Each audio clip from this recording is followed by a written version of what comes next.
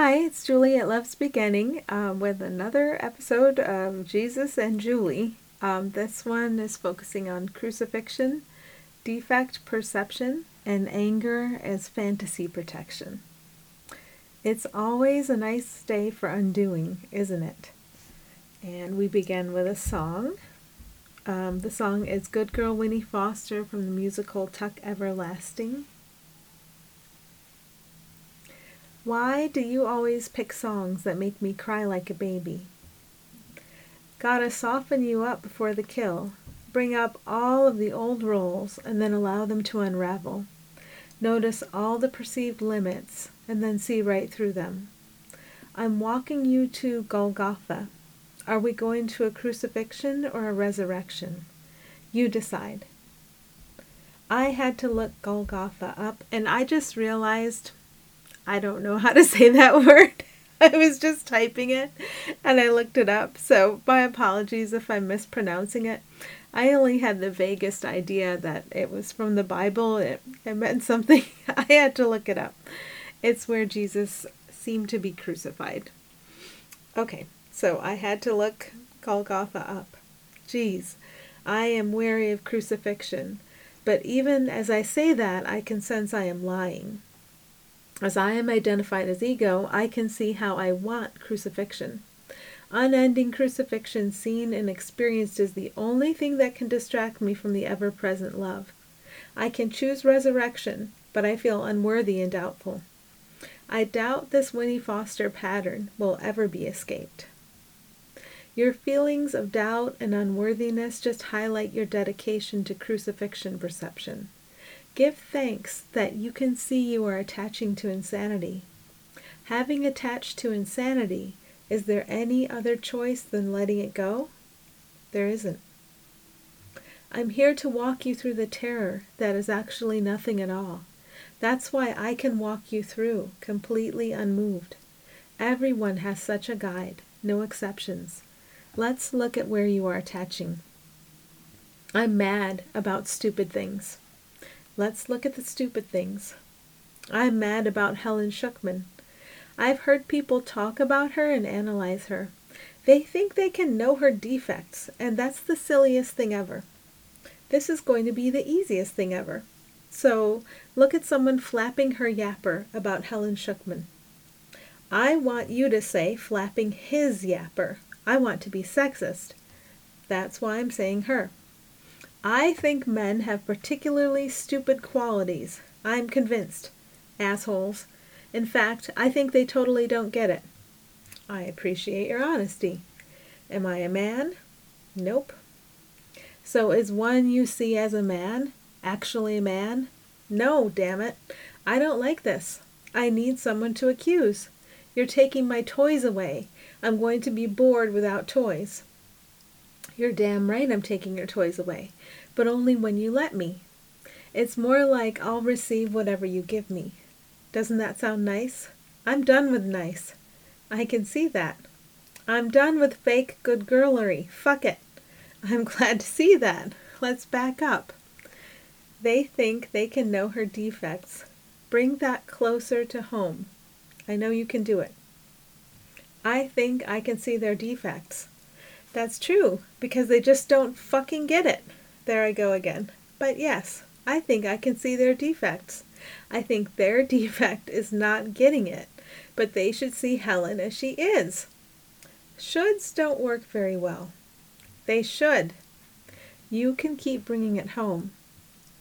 I can see Helen as she is, no matter what anyone seems to say. I can see anyone who talks about Helen exactly as they are, no matter what they seem to say. That feels better, but I don't want to admit it. And there's more. Fuck it. When I look upon someone who seems to be analyzing Helen, thereby feeding upon her image, I am analyzing that one, thereby feeding on their image, and on my image of Helen as a victim.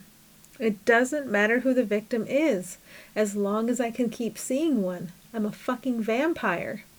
Your invention is a vampire. It isn't real, but its function is to send you thoughts so you will identify with and as it. Its function is to get you to see everything is broken up into bits, so when you listen to its thoughts, you see all of these everyone else's, and they all seem to be attached to ego too. To the extent you see an other as attached to ego, you're attached to ego. I really hate hearing that. I know it's my freedom, though. I have been so grateful to see this along the way. It's just that when I get shown the deeper layer of my attachment that I'm ready to see now, I get discouraged. That's why I am here. This is your chance to let go of an open manacle. It's not holding you. You're holding it. Okay, so let's dig in.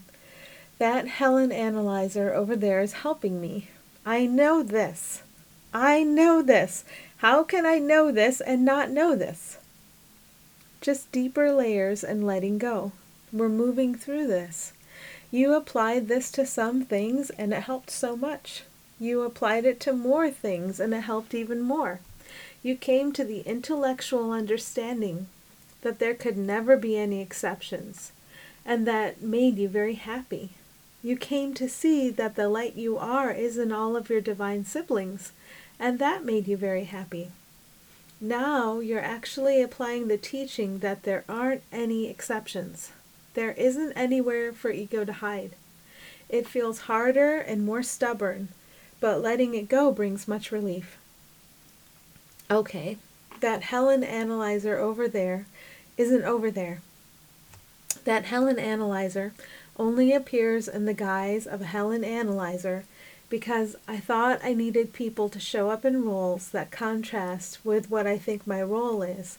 I can decide that my role and the role of everyone perceived to be else is in the hands of Spirit forever. Wise choice. I can let them all go. I can let them all be free. That's my freedom.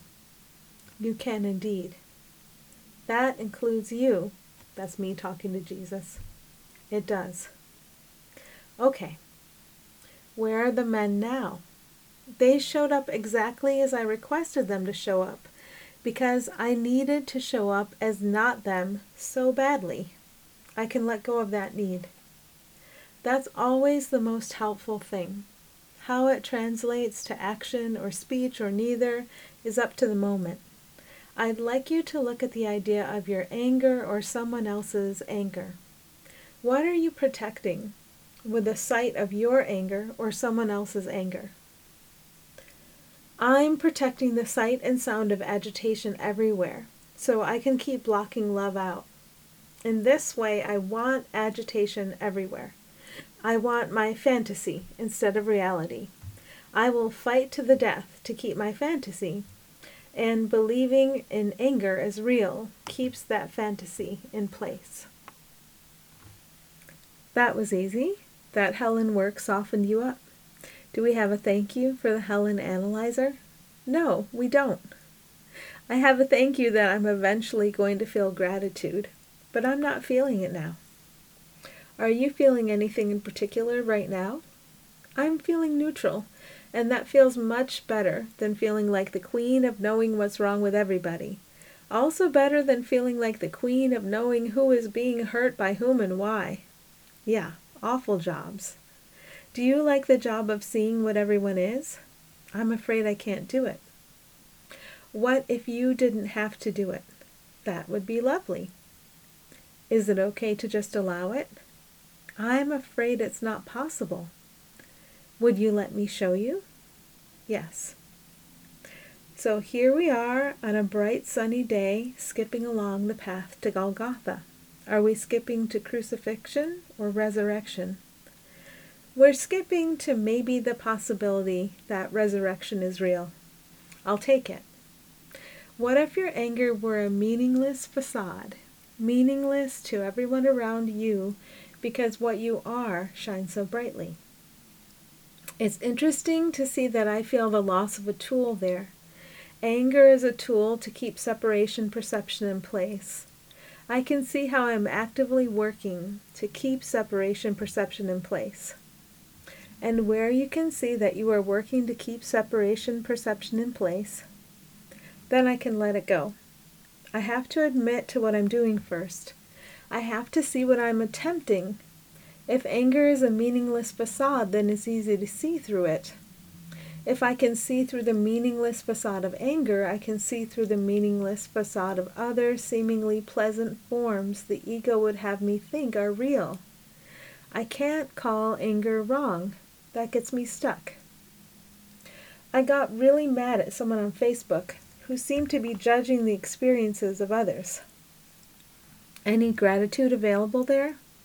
Some, but I want help seeing. There seems to be this moment of shame when I have to admit that I'm trying to judge his experiences. Ego functions as designed, so lures are cast to keep you loyal to it. Shame is one such lure. It's a lure of your invention, which has never been real. It's getting easier to see that. When you see that consistently, you don't get lured away from the sight of what you are. This sibling who seemed to want to judge the experiences of others. Are you willing to see this one as he is? Here's what this question really means. Are you willing to see yourself as you are? In this moment, yes. I feel that I can rest where we are joined. I feel as if I have always been here, in this quiet, prior to the story. So take this quiet prior to the story with you today, and don't be afraid to see it everywhere, in everyone and everything. It's safe to see a clear reflection of yourself everywhere. There is no threat to you in this. Go in peace. Thanks for listening.